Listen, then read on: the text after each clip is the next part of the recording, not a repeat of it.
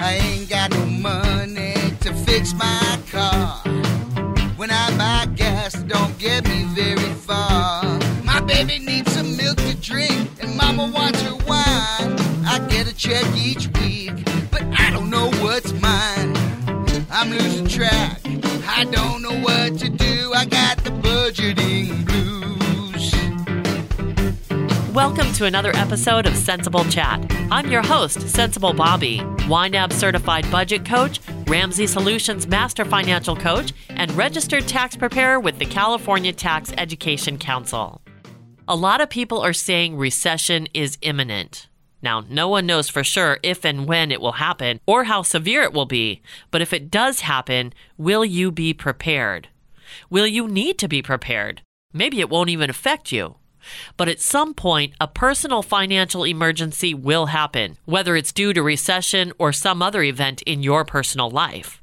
So let's put together your emergency survival kit now while you can still think straight. Because if you wait until panic sets in, you'll be making desperate decisions, and those don't often turn out well. So here are 5 ways to prepare for a financial emergency. Number 1, cut your spending now. This is going to help you create different habits so you can live on less if you need to, and it will result in saving money, which leads to the second way to prepare for a financial emergency, which is to beef up your emergency savings. If you're stressed about losing your job, paying for a medical emergency, or being able to replace your car, it's time to focus on short-term survival. And that means having an emergency fund that can see you through your day-to-day life if something major and unexpected comes up. Otherwise, you'll have to turn to debt, which only makes matters worse in the long run.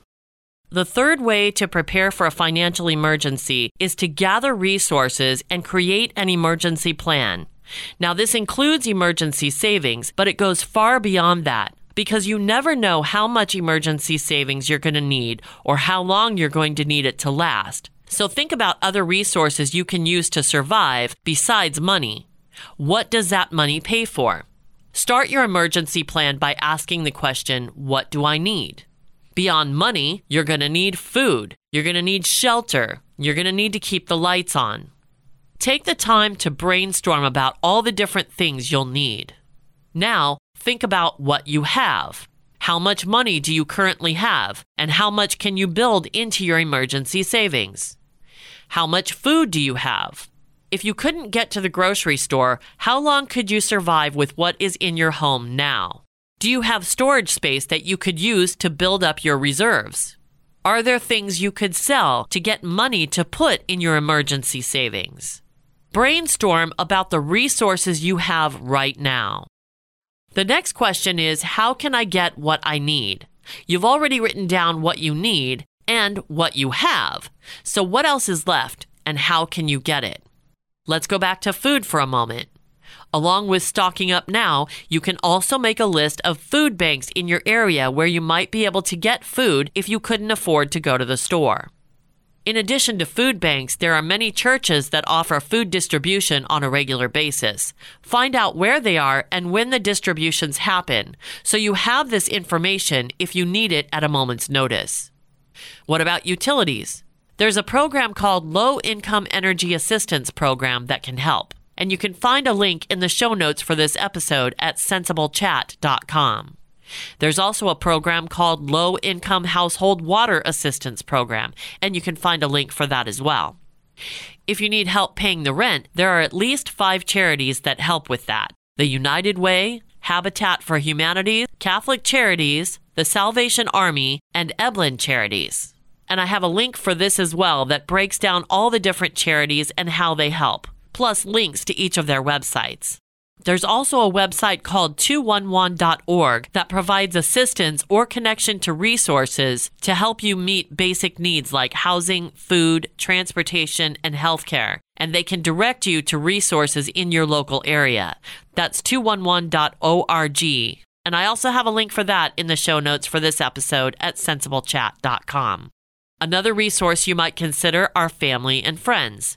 While you might not want to borrow money from them, you might be able to exchange your time for services they need like house cleaning, babysitting, and let them pay you for those services in cash or in groceries or gas for your car or help paying the bills.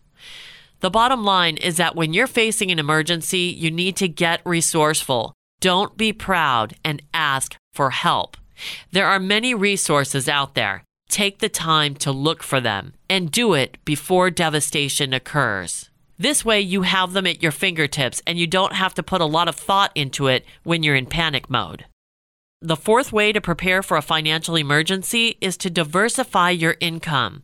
Get a side job now that can provide you extra savings for your emergency fund and work as a fallback in case you lose your main job or get a cut in pay or hours.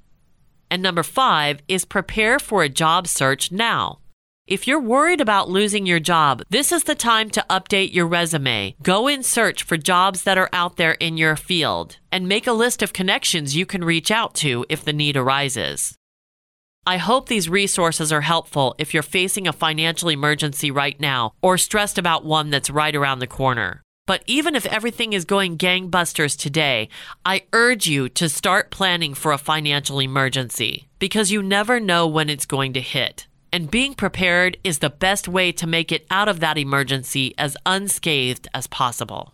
If you need help creating an emergency plan or just want to brainstorm about ideas for being prepared for a financial emergency, get in touch with me and let's chat. All my contact info is available at sensiblechat.com. You can book a free call with me there.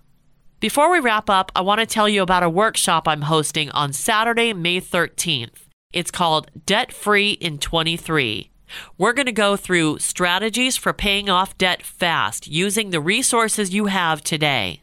How to determine your debt-free date. Free or low-cost alternatives to your largest expenses like rent, food, entertainment, and transportation. Tools for creating and executing your debt-free plan. And ideas to stay motivated and tackle obstacles. This is a free workshop on Saturday, May 13th from 2 to 4 p.m. Pacific Time. This event will be hosted locally at the La Habra Church of Christ in La Habra, California. Now, this is a free event, but seating is limited. So contact me today to reserve your seat, and you can use any of the contact info that's available at sensiblechat.com. If you're not in the area, we're also going to host it on Zoom. So get in contact with me, and I'll send you the Zoom link. Again, go to sensiblechat.com for all my contact information. That's sense as in dollars and cents, ablechat.com. Thank you so much for joining me for this episode of Sensible Chat. And until next week, remember, do the math, live the life. That does it for this episode of Sensible Chat with your host, Sensible Bobby. Links for all the resources mentioned can be found in the show notes for this episode at sensiblechat.com. That's sensible with a C. While you're there, find your favorite app to be sure and never miss a show. If you need help with your budget or want to share your thoughts, reach out to Sensible Bobby through the contact page at sensiblechat.com. That's sensible with a C.